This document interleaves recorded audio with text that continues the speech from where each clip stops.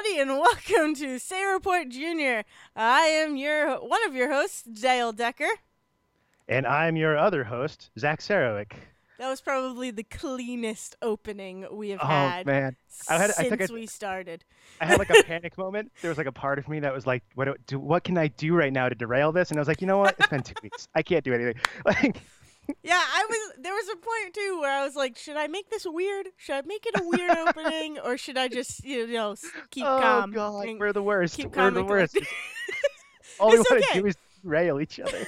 It's fine. Oh That's, man, that's how friendships are made, I feel. That's how most of mine were made. Anyways. Yeah, so I feel like I haven't talked to you in forever. I mean, we shouldn't give away the guys or anything, but or take away outside of this podcast. Take away the magic of it, but I feel like we haven't talked in a long time. Like we've texted. I mean, that's basically that's like, really it. This is our vocal part of our friendship. Exactly. Everything else is like everyone else under 30 right now. All of our entire friendship exists through text messages. Mm-hmm. Pretty much. But actually, that's a good segue because I recently spent some time in a place that is trying to give you a certain sense of magic and friendship, but is in the background exhausting and made me want to melt. So just recently, the whole reason that we had our 2-part E3 episode is I just recently spent the week in Orlando for a work conference where we sat in a hotel room bouncing between 2 different ballrooms every hour for different, panel discussion things for like 8 hours at a time.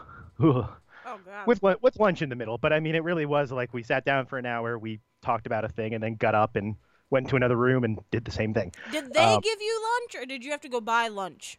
They gave us lunch. Okay. They gave us lunch. Right. Very nicely put together, I will say. I mean, for all of them, as much as I'll laugh at my company for this, they treat us very well. But they did spend the entire week basically trying to pretend like we were somehow equal to the Disney company. That's great. Which starts with, so anybody who's never been to Disney World or Disneyland, there's one very basic conceit you have to make with literally every attraction and ride, and that there is a story to everything. Every roller coaster, every sit-down ride, every show obviously has a story. Like the Great Movie Ride in Hollywood Studios, halfway through that thing, like aliens attack, and something like your host gets ripped off of the thing, and someone jumps on, someone bad, some villain from some movie jumps on and is like steals your cart, quote unquote, on its prearranged course. So everything has a story. So we go to this convention, and they've got this in this nice big ballroom, nice beautiful screens. Looked like it was better put together than the E3 press conference, the EA press conference. I knew you were going to say that. I knew that's what was coming. Here's the thing. I also want to tell you that it looks like they spent more money on their opening PowerPoint presentation than Square Enix paid for their 20-minute trailer video. Beautiful. But we sit down. They play this great, this great opening thing. Welcome to the conference. Hey, everybody. Our theme this week is homecoming because, we work with colleges. And then for what I would describe as amateur actors come into the room as the homecoming committee. Oh, Jesus. Oh, my God. The principal, the gym teacher, I think one was just supposed to be a generic professor, and I don't know who the 4th woman was supposed to be. She was just bubbly woman. That's all I know about her. I don't know what character she was supposed to be, like secretary or spirit or something. She was the spirit of homecoming. Yeah. Now, and I will say this. So again, first off, think about every stereotypical version of those characters I just described. That's what these were. That's what these, like the professor had big goofy glasses and bumbled around all week, and the gym teacher woman was way hypersexualized. Wait, hold on. Yeah. Hold on. They were those characters all week? It wasn't like a one and done? No, they showed up every morning. Oh, my God. And every afternoon. Oh, my God. And then in between stuff, they were walking around. Oh. I hope they were paid well. Yeah. I was just going to say, because that's dedication. Here's the thing. So I call them amateur actors. They probably do this all the time, and I have to say, like, they were fantastically goofy. Like, that was the cheesiest thing they ever could have Yeah. done. Yeah. And God, I just hope they were paid well, because I cannot believe they got them to do this for like 3 days straight. Jeez. But they were great. That's crazy. So That's that was great. that was how this thing opened. Then one of the nights they actually got us into Epcot, which was really nice of them. They did the whole thing where they Nice. snuck us in the backstage area to get into Epcot, where it was like, oh, don't take pictures, you'll ruin the magic for everybody. But sneak us in through the back, go into one of their little conference rooms things. Again, major setup, buffet, all very nice. Nice. Did some awards, did some speeches, all very corporate, lovey-dovey, hey, we're such a great company thing. Did you get Then an award? I did not. Oh, I'm sorry. Yeah, there is. Oh God, I wasn't going to tell this story, but I'm going to tell it now. Oh God. So there is an award that they give out. I'm not going to say the name is very funny, but I'm not going to say it. 'Cause I don't want to make fun of my company the whole time. That just seems rude. But the guy that this award is named after was there. And it's like Nice. him, and like I have no idea why they decided to name this award after him, but I think it's the grand managers who go above and beyond get this award every few years, and like his two sons still work for the company and all this stuff. Oh wow. So he comes out, escorted by Mickey. Mickey Mouse comes out with him. Old guy, got to be in his 90s, wearing the standard old guy in Florida outfit of a pink polo and bright white pants. Oh my God.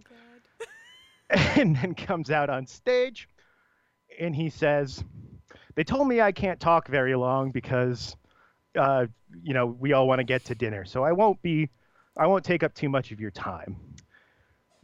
As Winston Churchill once said, Oh God. a speech should be like a woman's skirt, short enough to be interesting, long enough to cover the important stuff. Oh my God. And I turned to a friend of Oh mine, my God.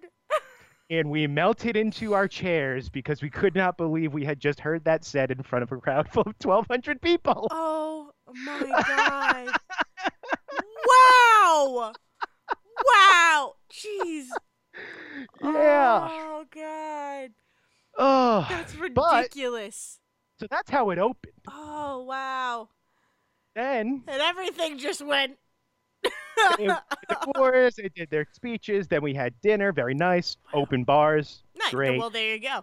They paid for the booze, and then It's Disney. They should. the lights go down, and 3 people walk out on stage, and I realized what's about to happen until I got up and went to the bathroom. Hey, good.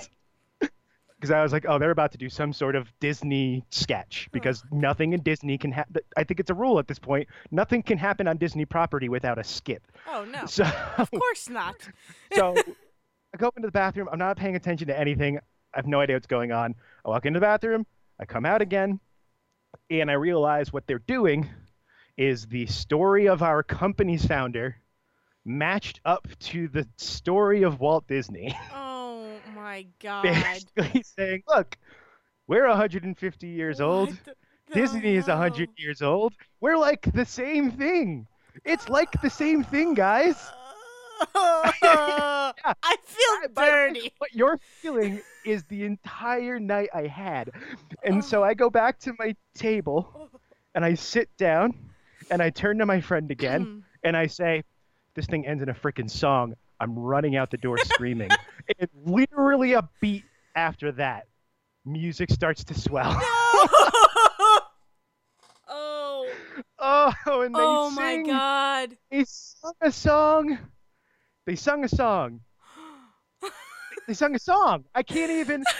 I don't know. It wasn't a famous song. It was not. No, this was a specific. Like they wrote Written it for for this this and- conference. Or written for if you have Oh. a work conference at Disney, we will put on this sketch that compares you to Walt Disney and then sing this song afterwards. Like I could just as easily be like, see them being like, oh yeah, Comcast wants to have a thing here. Okay, yeah, let's talk about how Comcast is Disney World and sing a song about how they're. How produced was this? Like, were there dancers? How produced? I need to No, it know. was the 3 people. It was the 3 people on stage. Again, these were, I'm assuming, Disney employees at this point as actors. So good acting. Basic set, like a there was like Disney's writing, drawing desk for Yeah. where he draws Mickey, and then like basically like a chair and a lamp and a hanging coat rack, Jeez. basically on the other side of the stage, and yeah. Oh God. Wow. Wow. Oh, and then Well- all of this, it's 100 degrees and 90% humidity. So, Jeez. Wow. Well, so that was my week. Like that That's- was my whole week. that's fun. I mean, wow. I don't even know. I don't even know if I have a comment for that. You know that people in the audience loved it. You know that there were people who were like, "Oh my God, Disney! Oh my God, our company! Oh my God, it makes sense!" My favorite thing was that at a couple of the big, a couple of the conferences back at the hotel, like in the middle of like, oh, here's the guy, here's like one of our CEOs, or here's one of our digital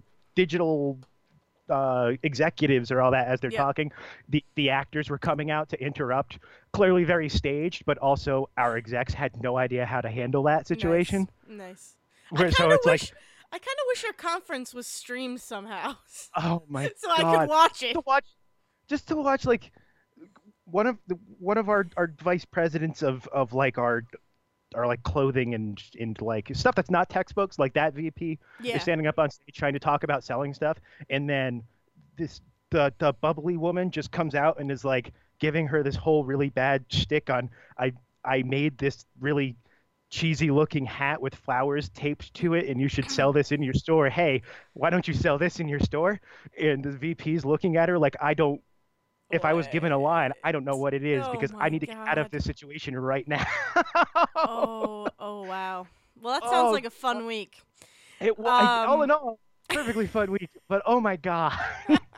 Oh man. Wow. And then of course all of this was like bookended by massive amounts of driving and hours of airplane rides. Yeah, that sucks. But it did allow me to go to the movies a couple of times, which we're gonna Yay, movies. but before we get into the big movie stuff, because one of those movies I think we're going to talk about for like the whole back half of this episode. Yeah.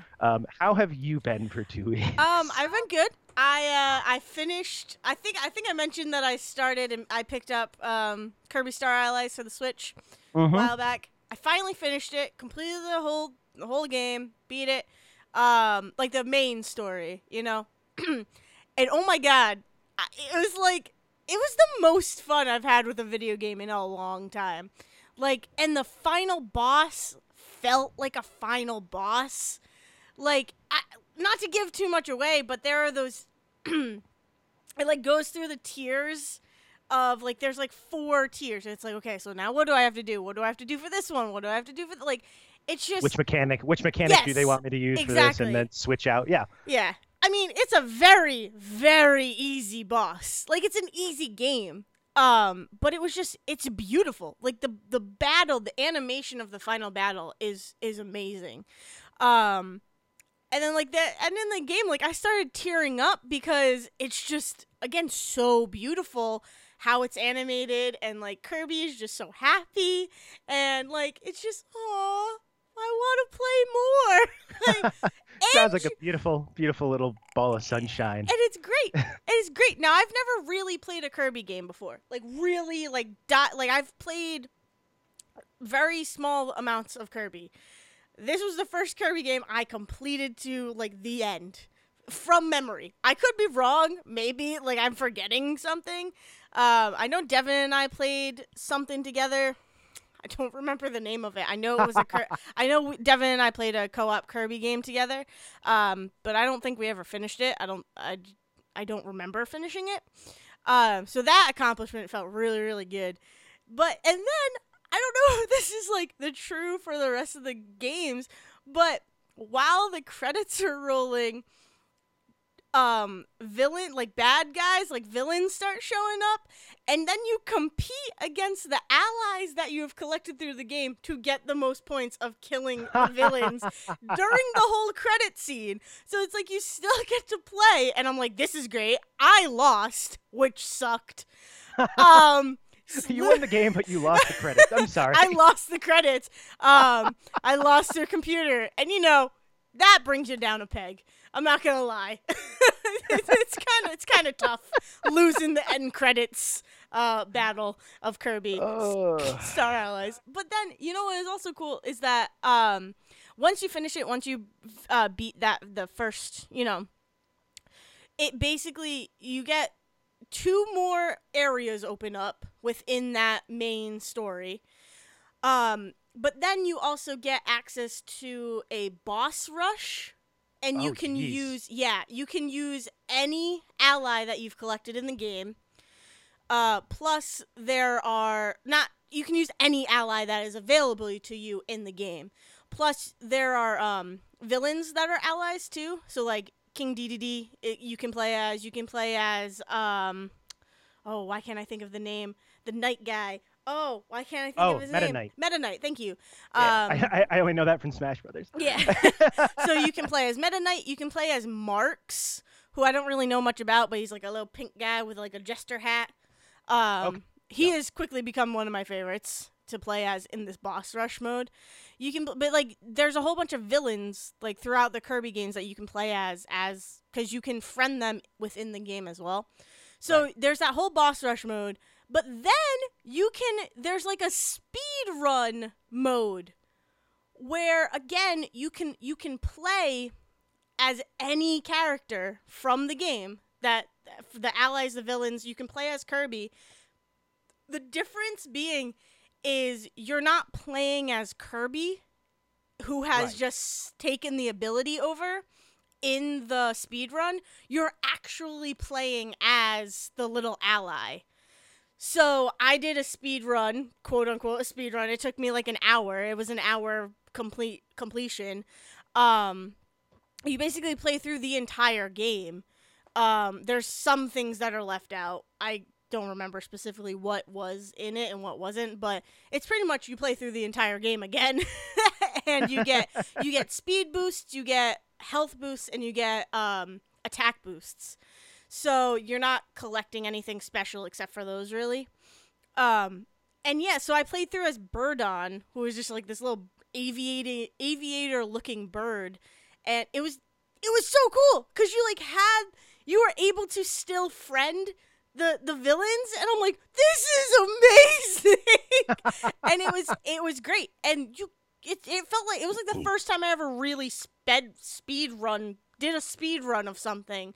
But it was cool that it was, like, part of the game. It was built into the game. And I'm like, more games should do this because the speedrunning community has grown huge. I don't know how big it was before, but since Devin has started doing these speedruns of Zelda and doing all that, like, I have noticed it become huge. I mean, you have games done quick. You have the winter and the summer games done quick. Like, it's huge. So more games should incorporate a speed run option at the end when you beat the game.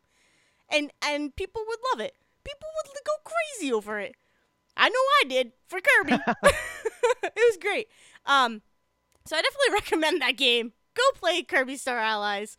It's super fun. It is like I said, the most fun I've had with a video game in a long time. Yeah. And we're all just trying to find something to play on the Switch right now. So pretty that sounds much, perfect. Well, that was the thing. Like so I had Kirby, and then I also had Pokemon Quest, which I haven't really been playing Pokemon Quest that much. Every now and then I will go in and see if there's a new Pokemon like in my base, and if I have time, I will just like run through some of the expeditions and whatever. But like. That and Kirby really made me fall back in love with my Switch. Like, I keep saying that. And Kirby has given me enough things to focus on that it will bring me to, no doubt in my mind, it will bring me to Pokemon Let's Go Eevee. And then I'll have that to occupy. So I'm very happy that I picked up Kirby because, like I said, I didn't touch my Switch at all until that game came out. I touched it maybe for that first week I had it, and I'm like, this is boring. I just wasted $300 on a system that it just sucks. But See, for me, I loved it the whole first year, and then it's been such kind of a slow second year because they spent so much of their first party currency trying to get people interested in that first year. But that's good. That's good. I'm glad that you found that, and it seems to be very joyful for you. Oh yeah, and I was just trying to finish the boss rush mode again, and it's like, it's difficult. Like I'm almost got 100% on the game file that I have, but this one boss rush mode I cannot get through. But I will. I know I will. I know I will, because Marks is super broken. Aside from that, I also went to a drone photography course. Drone piloting photography course. And that was just really an cool. unexpected sentence that came out. Yeah, I know. It was, and I also kind of just threw it in there because I don't have that much to talk about. It was basically what it sounds like. It was a drone photography course. We learned basically the basics. Hey, Grammar 101 by Dale Decker. So we didn't get to fly the drones or anything. It was just sitting in a classroom, in like a conference hall. And it was basically, here are all the basics. Here are some apps that you should use if you're going to be flying a drone. Here's the way to use it for mapping. Here's a way to edit your photos to make them look way better than they're going to come out with your drone. So it was really cool. And I want a drone now, but they're so expensive. So that was it. That was basically my week. And then a bunch of movies. Like, when I say a bunch of movies, a bunch of movies. I ended up watching movies. I ended up watching a bunch of movies after the movies I watched. So, saw Ocean's 8. We're going to get into that. Yeah. Oh my God, we're going to get into Ocean's 8 because it's, yes. Yes. But what actually happened was, because of Ocean's 8, I decided I wanted to rewatch the original. I shouldn't say the original. I didn't watch the Rat Pack one, but the 3 Soderbergh Ocean's movies. Yes. So I was doubly angered on the plane coming home because I sat down and the United flights have direct TV on them. Yep. And so I sat down and I was like, oh, cool. The Ocean's movies are on TNT, just like running right now. I've got a 3-hour flight. That's 2 of those movies. And also, hey, look at that. Ocean's 13 just ended and they're starting Ocean's 11 again. This is perfect. Then I plug my headphones in. Oh, no. And all I could hear was music. Yeah. I could not hear any dialogue. No. It was like, I have no idea. Like, if I sat there and I forced the headphone jack into a certain angle and held it with my hand there, I could just kind of get real sound out of one of my headphones. Like, that was how bad this headphone jack was. That's bad. And I'm dealing with that because, again, these are movies I've seen before, so it wasn't the end of the world. It was 2 hours, whatever. And then the plane goes to take off, and the screen goes blank and says, your free preview has ended. Pay us money if you want to keep watching. No! Like, here's five movies that you can watch for free, but none of them are the TV channel that you were just watching. Oh, no. What were the free movies, if I may ask? It was like Wrinkle in Time, Black Panther, Game Night, all the recent stuff that they were sticking up. Did you watch Game Night? You should have watched Game Night. I didn't have a lot of time, and because of the headphone jack, I didn't want. Yeah. That's not how I wanted that to be the first time I watched that movie. I got so excited about Game Night, I completely forgot that you didn't have a working head. It does. I have heard nothing but great things about that movie. I want to watch it, but I want to watch. I don't. You just cut out a little bit. Did I? Am I back? Yeah, you're back now. So what did you say? Okay. If I'm gonna watch Game Night, I'm gonna watch it right. I'm not gonna. Yeah, exactly. I hear what you're saying. Yeah. So I did eventually, when I got home, decided to watch them because they're unfortunately you have to rent them. They're not streaming on Prime or anything. Yeah. But you can rent them for $3 a pop. So decided to watch those, and I had never seen Ocean's 12 before. I actually liked it more than I thought I would. Yeah. Mostly because I think we're years and years removed from that movie getting a bunch of crap. Yeah, no. Although the Julia Roberts scene is awkward, I will say that. It could have been better, but it was not it didn't break the movie for me. I love the Julia Roberts scene. I think it works. I think it works. I think it makes sense in that movie where they're just we need. We need someone who looks like a famous person to do this thing.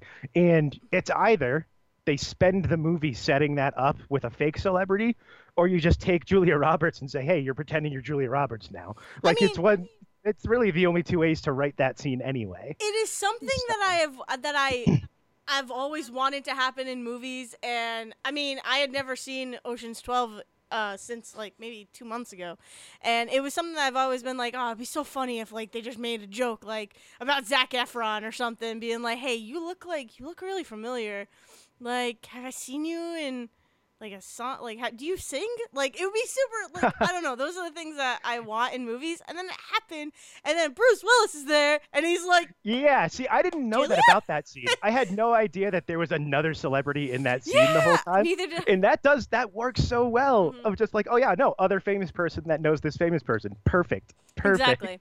It was great. Also, ever since I watched that movie, Fabergé eggs are everywhere. Everywhere. Oh man, It's so crazy.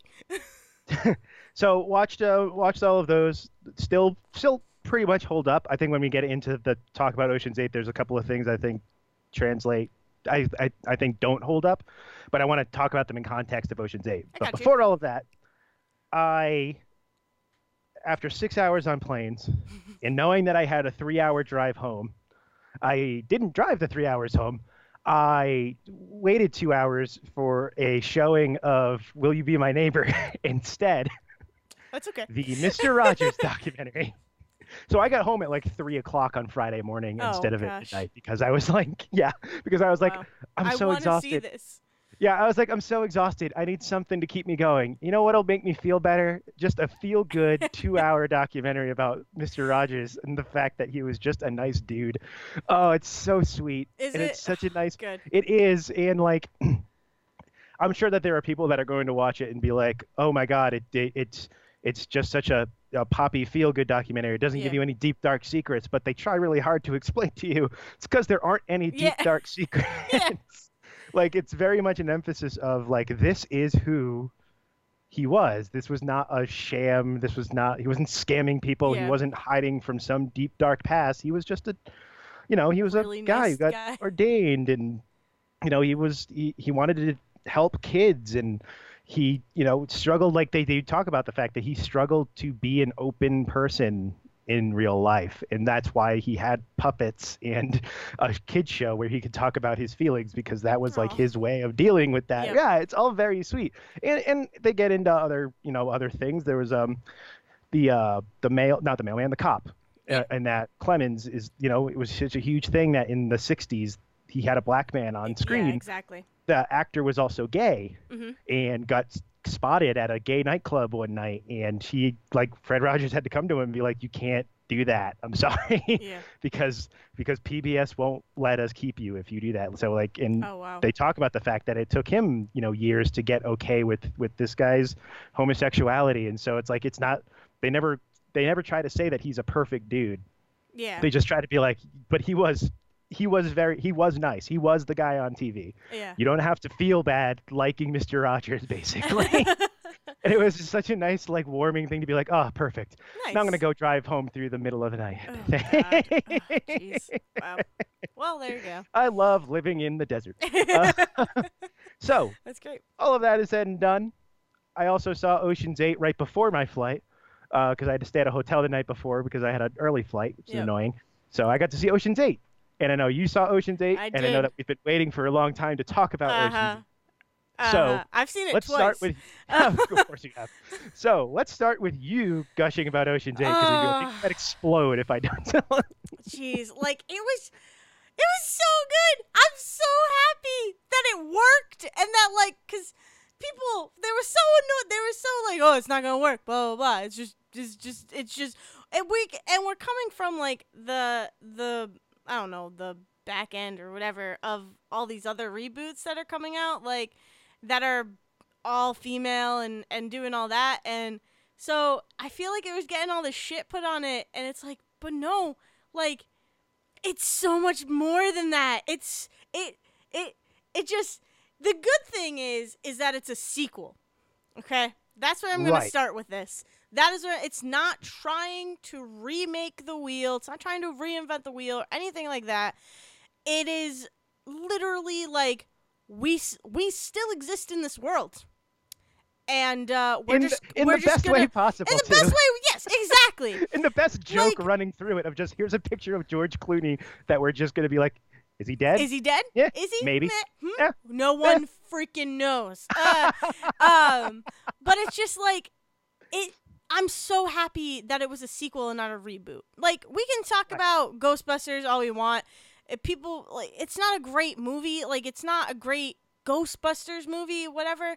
I still enjoy it, but I understand why people hate it, because it was basically trying to do this thing that you can't really do with these iconic films. Like, you can't. Like, it's different. You can, but it's a hard needle to thread. It is a hard yeah, needle to thread. Especially, like, not to be this person, but especially when you're trying to reboot Ghostbusters with an all-female cast, and one of the strongest performances is from a male, because Chris Hemsworth is fantastic in that movie. And it's like, I like that movie. Kate McKinnon is also fantastic in that movie too. So, like, I rewatch Ghostbusters 2015, Answer the Call, basically because of Chris Hemsworth and Kate McKinnon. And it's like, that's kind of sad. But this was, and they really made a point with that one scene of where, I shouldn't have to Spoiler. say it. Sorry. Exactly. Yeah. I Spoiler shouldn't have alert. to say Obviously, it anymore. we've already made the joke about George Clooney, but yes, Exactly. this is going to be a very spoiler-heavy thing, because we're going to talk about some things with this movie that I love, but we'll spoil the movie. So it's perfect too, because it didn't make the fact that they are women the forefront of the movie, if that makes sense. It was just, we're women. We're doing this. We're a group of women. And they explain why. And it's great. That explanation of Debbie talking to Lou, going, and Lou's like, what about him? He's great at this. He's a great hacker. And she's like, no, he's a him. I don't want a him. And then Lou is like, well, is it because he's a him, or is it because he's a him? And she goes, no, hims get noticed, herds get ignored, and right now we want to get ignored. Like, right. It took the idea of how we look at and treat women in our society, and went, you know what that means? It would be really fucking easy for them to rob you because you don't treat women well enough. Exactly. Like, it's just like, yeah, and we're badass. Like, we're still badass. We can still, like, it just, I'm all for girl power, but, like, when it's right there in your face and, like, punching you in the face with it, you gotta let people enjoy it. That's when you get the hate. That is when you just, listen, we're here, we're a group of females, we're a group of badass females who are about to rob this place.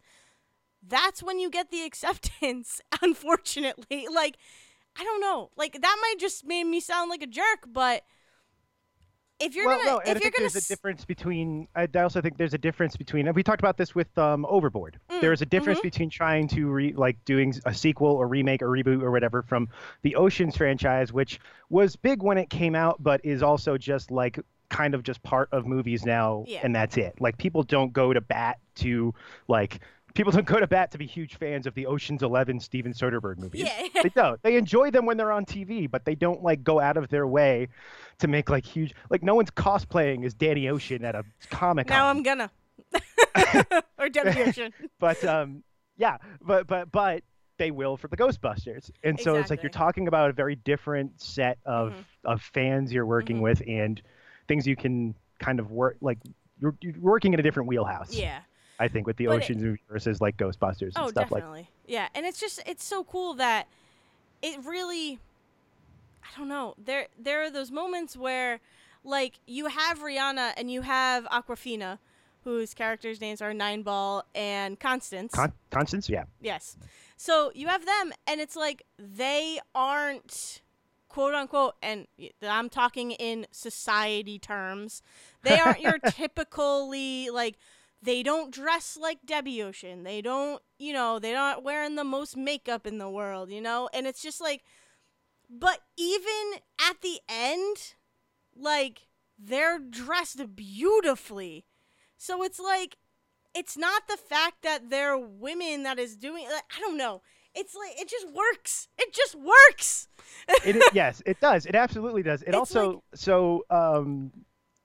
there are also little bits and pieces of story and little scenes and stuff that definitely call back to the Ocean's 11 specifically. Yes, yeah. Starting with, the opening scene is her coming out of prison, which is, very much like how Ocean's 11 opens.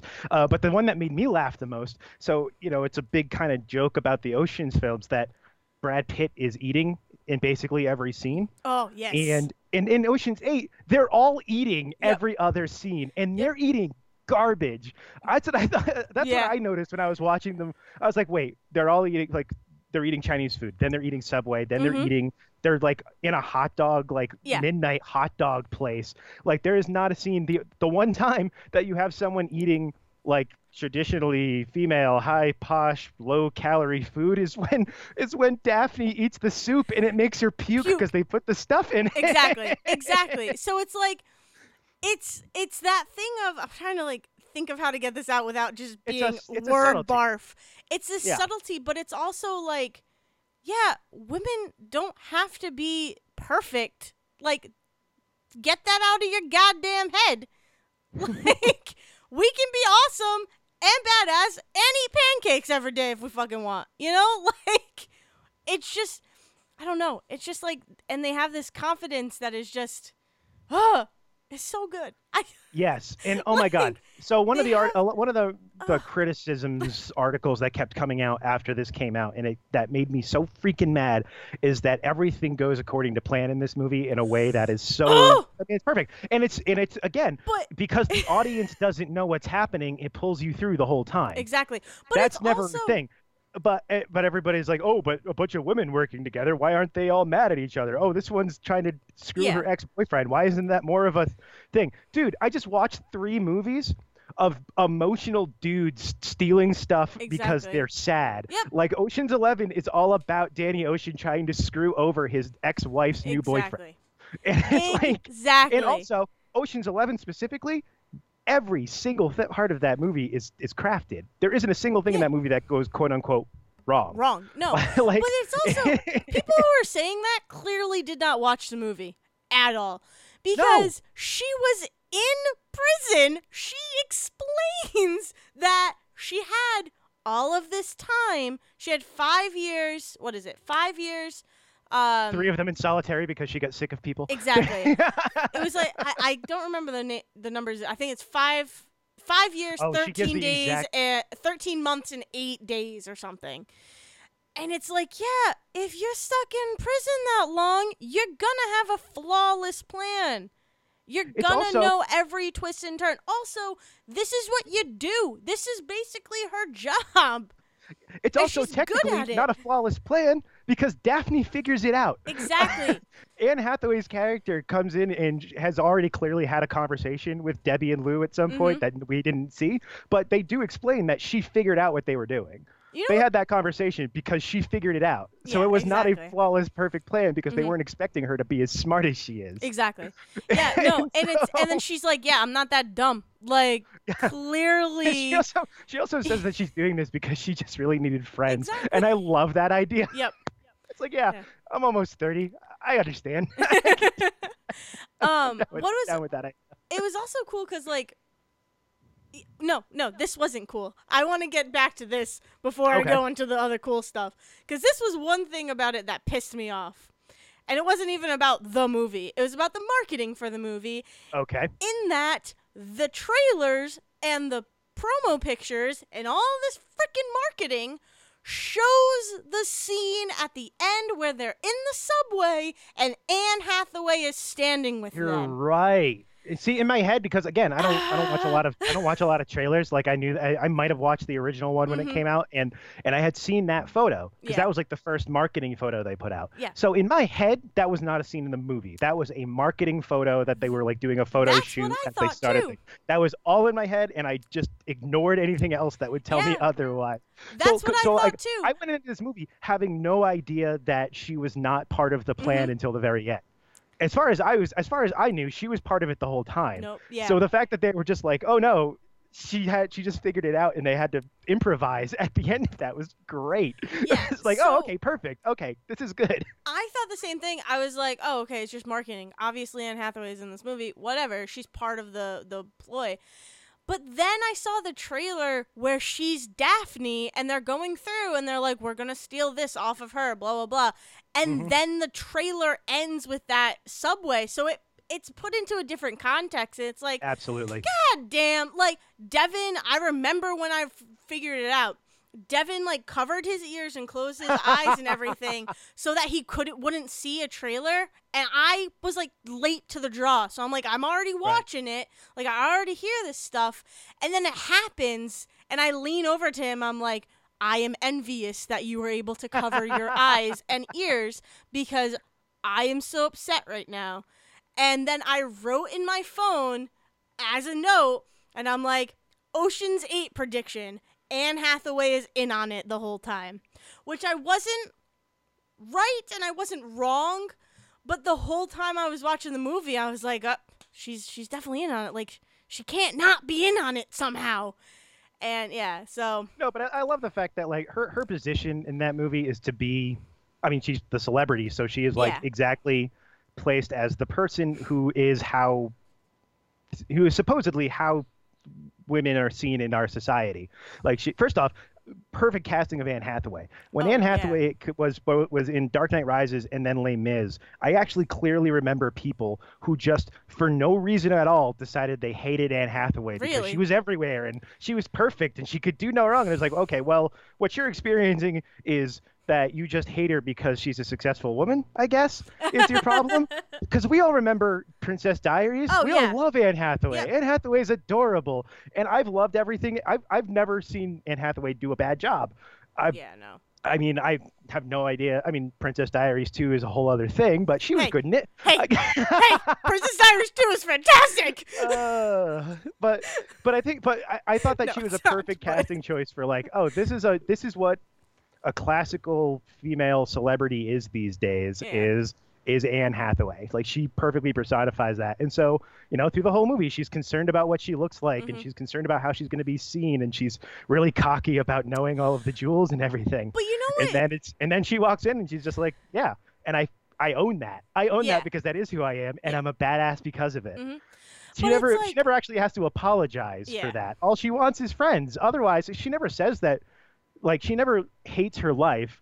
No. She just is lonely. Yeah, exactly. Like, she never has a problem with the way she lives her life, which I think is also really, really cool that they don't all of a sudden decide to be like make her like super sympathetic in any way. You know what I like though too is that she is like that, showing off. Like I've definitely worn the trousseau and everything. Like I just punched my mic. Like showing off when she's showing off the jewels and blah blah blah.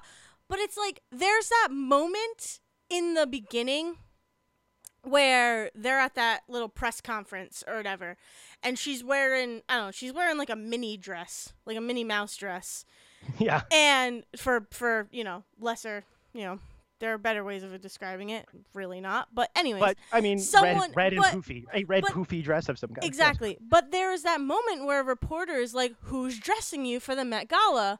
And she was like, I don't know yet. But, it's fine. Like, I'm going through. And then she was like, no, but who's dressing you?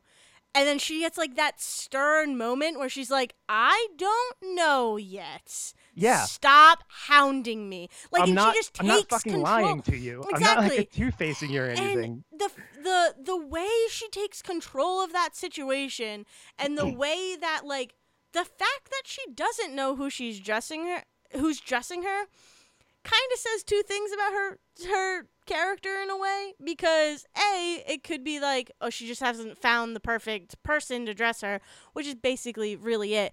But it could also on some level be like, I don't really care. Right, she's too snobby to care who's actually making it. Exactly, right. I don't care. I just know that I'm going to the Met Gala and that you're pissing me off right now by asking these questions.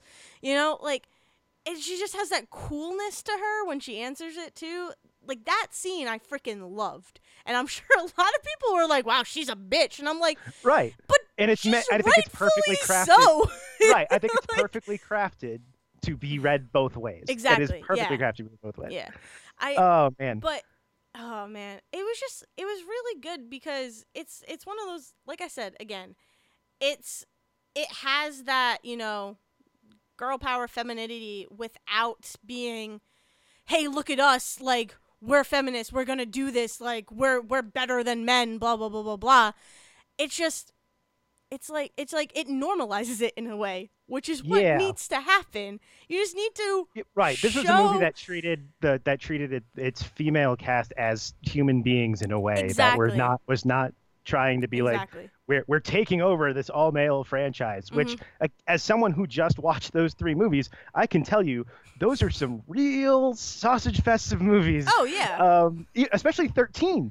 13 gets rid of Julia Roberts and Catherine Zeta-Jones, who showed up in Ocean's 12, and just has the one woman whose entire job is to basically get drugged by Matt Damon for like 20 minutes of that movie. Like, oh my God, is it? Yeah. It's a little bad, guys. It doesn't hold up after 10 years. I can tell you that much.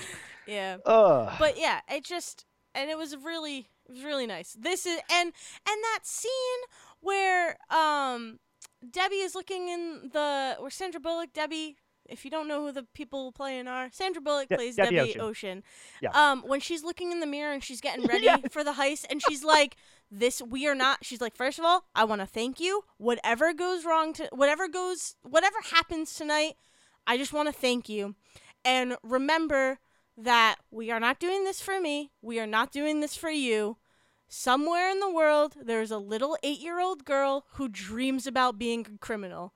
We're doing it for her. It's like, good. Oh, like, yes! Yes, you are! But that was it. Like that was it. That was the scene that said, yes, this was a movie made for and with women and powerful women. Like, that was the scene. It's not the whole movie. They just culminate in just one 5-second scene in a perfectly given speech. Yep. Also, did you notice that basically every celebrity cameo was a woman that spoke? Yes. Yep. They have some guys in the background, but the only ones that spoke were women. Women. Yes. Yep. Yes, I did. including Katie Holmes just randomly is at that table when she starts to throw up. I didn't recognize anyone else at that table. It's just Katie Holmes is just like, "Are you okay?" And we're like, "Wait. You're Katie Holmes. What are you doing sitting at this table, Katie Holmes?" That was the coolest part, where it's like, oh, so that kind of brings in that Julia Roberts-esque part. Is like, yeah, we're celebrities, but we're in this movie, but we're playing celebrities in this fake world, right? But we're still ourselves. Like, it was cool. It was a cool little. You want to say like homages to the original.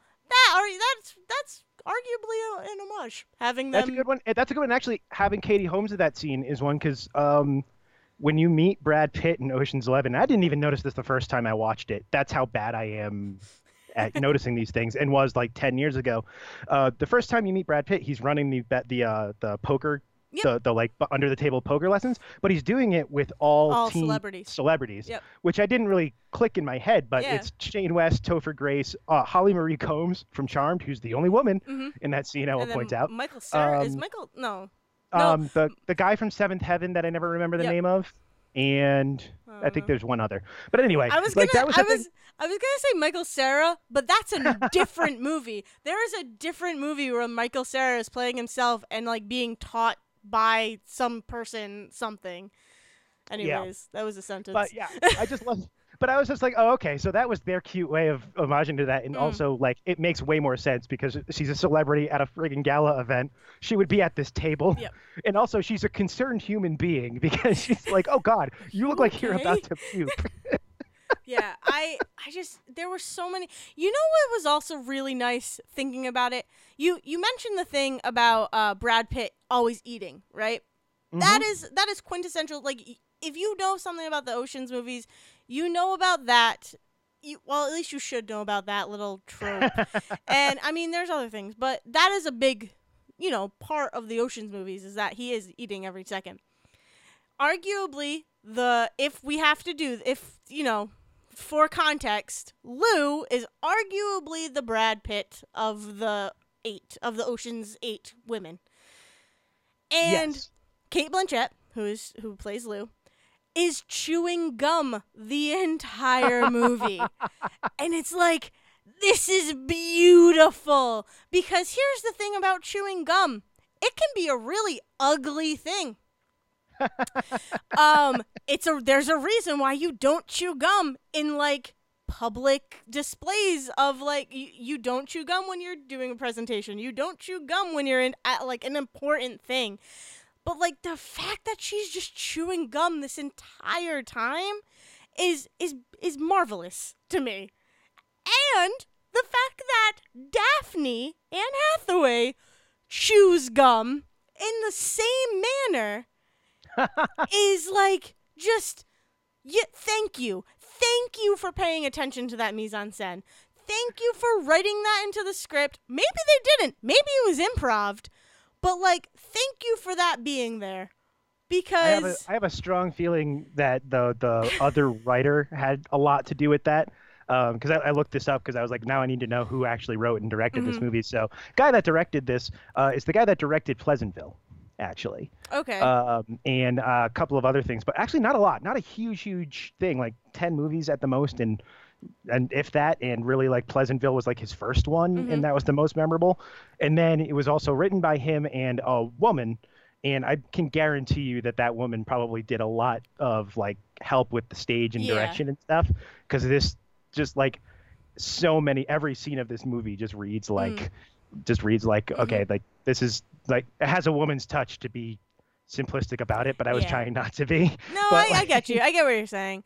I mean, not to throw shade on the guy that directed either. I'm sure he's also great, and the cinematographer, I'm sure, are great. But I just feel like this movie just does so well this idea of it is a woman's movie about women without it, like you said, being in your face. Exactly. So. And but that was also, if it's also a way to connect, Daphne and Lou in a way, and Daphne to the whole heist, because it's like, oh crap, like they're chewing gum. Something's gonna happen. Something is going to connect them. That's just old. That's like old script writing. Like, it's not script writing 101 because it's not really used anymore. But like classical. It is like a classical. Like, if these two characters have something in common, you know that they're meeting up at some point. Whether it's good, whether it's bad, whether one is killing the other, whether one is hooking up with the other. Like, something is happening between them, and that's not a thing that a lot of people notice anymore. In my opinion, like, it's not used, but it's a really nice little mechanic that can be used in screenwriting if you use it correctly, and they did. And it's just like, you have Lou, who is this tough, badass of a woman, and then you have Daphne, who is a badass, but it's like this underlying, because she kind of has to have that air to her. She kind of has to She's a much more understated person. Like, she has to kind of wear that, I'm a superstar mask, but the fact that she's still chewing gum, which, like I said, in society is ugly, like, it kind of holds on to that toughness of hers. And it's like, this is beautiful. Thank you, Ocean's 8. Thank you for Ocean's 8 for existing. So when Ocean's 9 comes out, which of the 5 extra characters do you think will show up? Because there's definitely 14 people that make this thing work. So I did want to talk about that. I have one more thing to talk about, but I will talk about this first. So you were like, this is a backdoor, like, Ocean's 14. This is secretly for Ocean's 14, because when you do the math, it actually takes them 14 people to do this. Starting with Rihanna's little sister, who gets them the magnetizer thing. Yes. They bring in Yen from the other movies as a nice little cameo. And then they took 4 older women to go and sell the jewels. Who are all, I looked them up recently and already forgot them, and I apologize, because the whole joke is that these are 4 very, these are 4 classically feminist, powerful actors, and I don't remember their names whatsoever. They're all very powerful, like big name female celebrities from the 60s and 70s and stuff like that.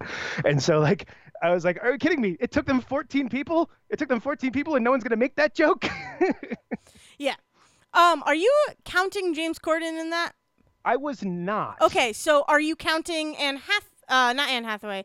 Are you counting Sandra Bullock in that? Yes, because there were 7 of them, and then Anne Hathaway made 8. and then Rihanna's little sister, the four old women, and I had this out right in my head because there was 6 extra people after the 8. So. Yeah, the 4 women and Rihanna's little sister and Yen coming back. That's what it was. So so that makes 14 if you do the math there. Yeah. Arguably, yes, James Corden as well. So here's the thing interesting that Devin kind of brought to my attention, but I kind of, like, he said it and I was like, yeah, no crap. Like, yes, this is true. If you do the math in the earlier movies, and if you do it in this one, Oceans is possessive. I see what you mean. So yes. Danny and Debbie do not count when you count the characters. Okay. So when you do that, when you take Debbie Ocean out, you have Lou, and this is just the 8. You have Lou. Right. You have Rose, who is Helena Bonham Carter. Yes. Yeah. You have Constance. You have Nineball. You have Mindy's character's name, who I don't remember her name. Same with Sarah Paulson. I don't remember Sarah Paulson. Sarah Paulson's name was Tammy. Okay. So there's 6 right there. I'm forgetting someone. Daphne. Okay. So there's your 7, right? Now that 8th one, you would think you would include Sandra Bullock, but you actually include Yen. Okay. Because without him, they don't get the other jewels. On the night of the heist, without Yen, they don't get the other jewels. They don't pull off the whole heist. You are absolutely correct. So, and as well as what you're saying, so then your extra characters, right? The 4 women at the auction. Okay. You have, so there's our 8. Hold on. So the 4 women at the auction. You have James Corden. Mm-hmm. Okay. You have Nineball's little sister. And I think that's it. I can't think of who else you would add. If you are taking out Debbie and you're putting in James Corden, that makes up for that loss. Yes, exactly. Exactly. So yeah. So there's your 14, right? Did I do that math right? Yeah. So 8. I think so. Yes. Yes. Okay. Cool. So yeah, you have those 6 extra people. So yeah, you make the 14, but those 6 extra people, they're not getting a cut of what that heist was. Yen is probably getting a cut. So that's another reason why you count him in the Ocean's 8. Right. You know? Absolutely. But yes. James Corden can't get a cut, really. Because their way of giving him the cut of the heist is basically we're going to get you this guy so that you fulfill your job as the insurance officer guy. Right. You know, we're going to help you and you're going to help us by stepping away from our trail and putting this guy in jail who doesn't really need to be in jail because he didn't do anything, but still. But he did stuff the first time. He did stuff the first time. He was a jerk to anyways. Before and then framed her to go into prison. Yeah. Yeah. The 4 women aren't getting a cut. They're not getting that kind of cut, the 38 million or whatever. They're not getting cut. They're probably getting $50, maybe $100, but that's not, you don't count that. And then Nineball's little sister is basically probably just has for that one scene. Exactly. So yeah, so that is, it's crazy, but it's also crazy that if you do count those 6 extra people, it's Ocean's 14. It's great. It's great both ways. I love that idea that they were just we secretly had 14 people involved here, just as a little dig. Yeah, yeah. But I love that because you're watching as you have Debbie in there, and it's okay, so it's not Ocean's 8 yet. Where's this 8th person? And then you have Yen show up, and it's of course Yen shows up. Yeah, I like that he was the one. He was the one because Yeah, I like that he's the one that shows up because, yes, he is the one To where, help. arguably, out of the rest of them, has an actual skill set that can be utilized in more than one way. Like Exactly. everyone else in those movies, like aside from like Dan Cheadle. Is that Dan Cheadle? It's Oh my God, Don Don Cheadle. Cheadle. Thank you. I was like, wait, why is Dan in my head? Like Danny he is Ocean. like their equipment. Yeah, probably. He's like their equipment expert. That's like big with Mm-hmm. explosives and equipment and stuff like that. That could be used possibly.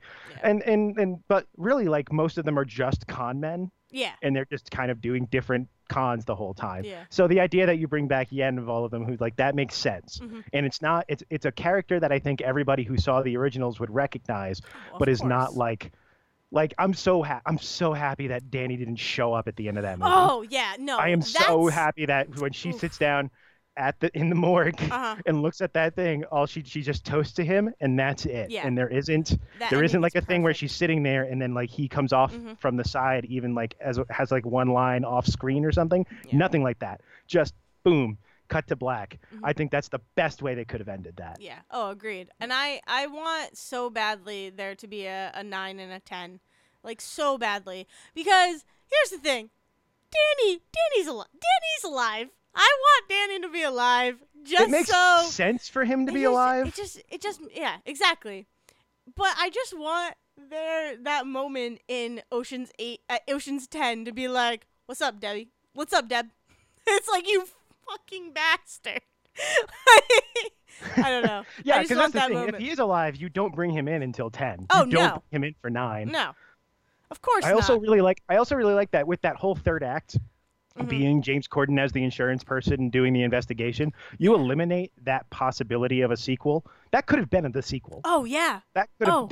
that could have been the sequel, and it would have been okay, cool. But it's so connected to the first one that it just feels like you're kind of rehashing stuff. All the like by doing what they did, they open up Ocean's 9 and 10 to be just their own thing. Exactly. Just more time with the characters.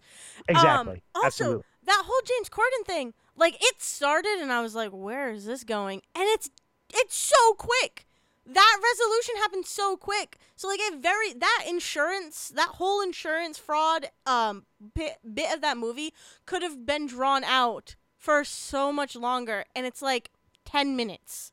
And I love the fact it's that like, he this is that great. he knows her. I love the fact Yes! that he's not a cop, so he Mhm. doesn't have the like He weird doesn't care. conceit. Right, he doesn't have the weird conceit that he has to arrest her. He doesn't have to do that Yeah. as an insurance person. And so you get this idea that like, oh, there's a history here. Mhm. Yeah, it's Of great. just like, oh Is that- God, and sorry to hear about your brother. How's Mhm. the family? How's things going? I mean, they refer to him, Lou refers to him as he's basically family at this Yeah. point. So it's like, oh man, it's just levels upon levels. And it's just beautiful. It's just go see Ocean's 8. I know we just spoiled it, but go see it. Go see it. Oh, the other thing that I was gonna say, I was trying to get this out earlier, but I couldn't like manifest the words that I wanted to use. The other thing that it does really well, what I was trying to say was you have Rihanna and you have Aquafina, right? So you have Right. Nineball and Constance, who, like I said, not your typical, I don't know, woman, I guess. I don't know. You know, they're not typically dressed. Not classically white, thin Yes. brunette women Yes. or blonde women. Exactly. Like, yeah. you have them, and they're dressed in baggy clothes, and they're comfortable. They're two very comfortable characters. In a lesser movie, there would have been a scene where those two characters, when there's that beautiful, fantastic choreographed scene where Tammy walks in with all of their gowns, which we don't get to see the gowns until the very end. That's true. But she comes in, she walks in with the gowns, right? And they're all zipped up. They're in their, tailored, little, I don't know what you would call those, sheaths.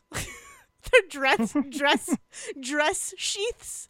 Are you talking about just the garment bags that they're in? There we go, garment bags.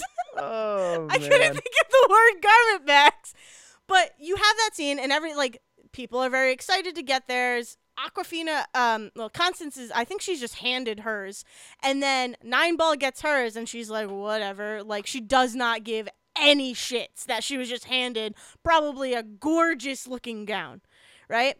A lesser movie would have had a scene where those two characters would have been bumbling around, not knowing what to do in a dress. Or would have made them scoff at those dresses for like 3 scenes and then put them on at the end and be like, oh, actually, I'm hot and beautiful. Mm-hmm. And they don't, yeah, you're right. And they don't do do that.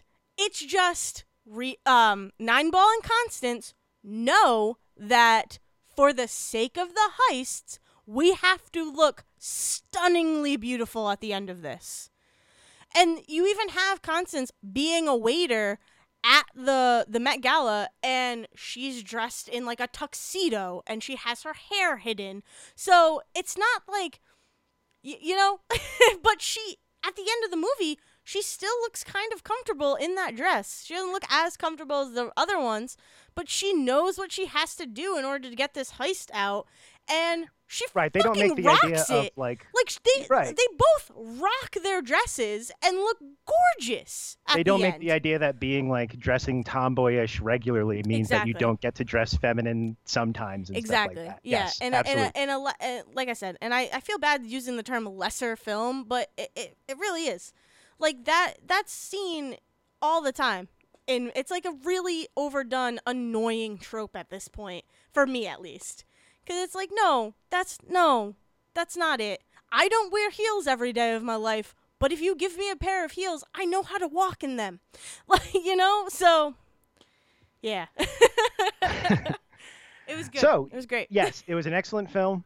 I do hope they get more. I was just looking up box office numbers because I know it did really well. I was just curious. $70 million estimated budget, and it just passed $100 million this third weekend. Yeah, so in America, and then also already has made like $70 million outside. Oh, it crushed it in it's made $170 million already. It's made its money back. It's a great thing. Yeah.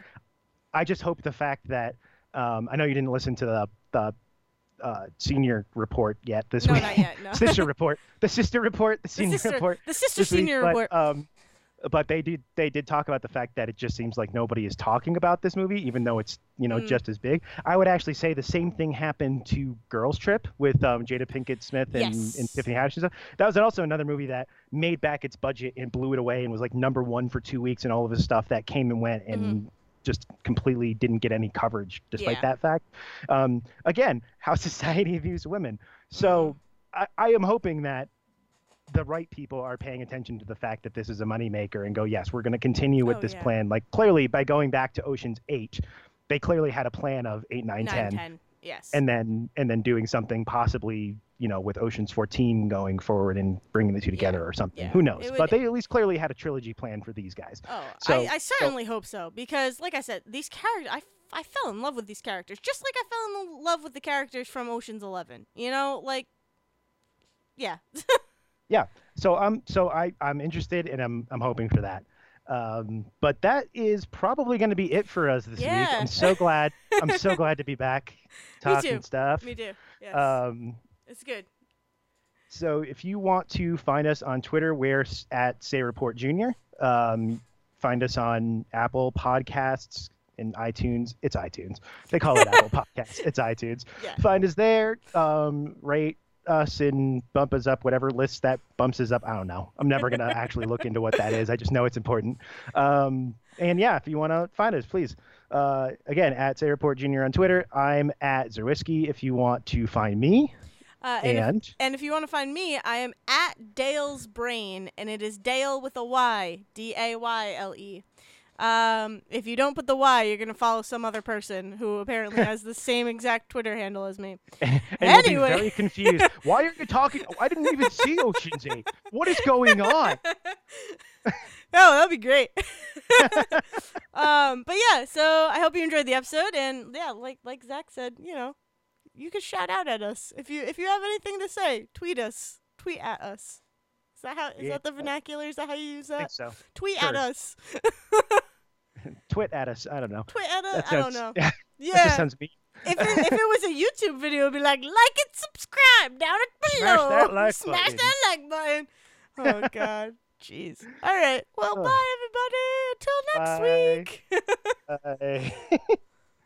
Thank you for listening to The Say Report with your hosts Dale Decker and Zach Sarowik. Please follow the guys on Twitter and Facebook by searching for The Say Report, and you can always subscribe on your podcast channel so this is delivered straight to you and you can enjoy it every week. With apologies to your mother, we'll see you next time.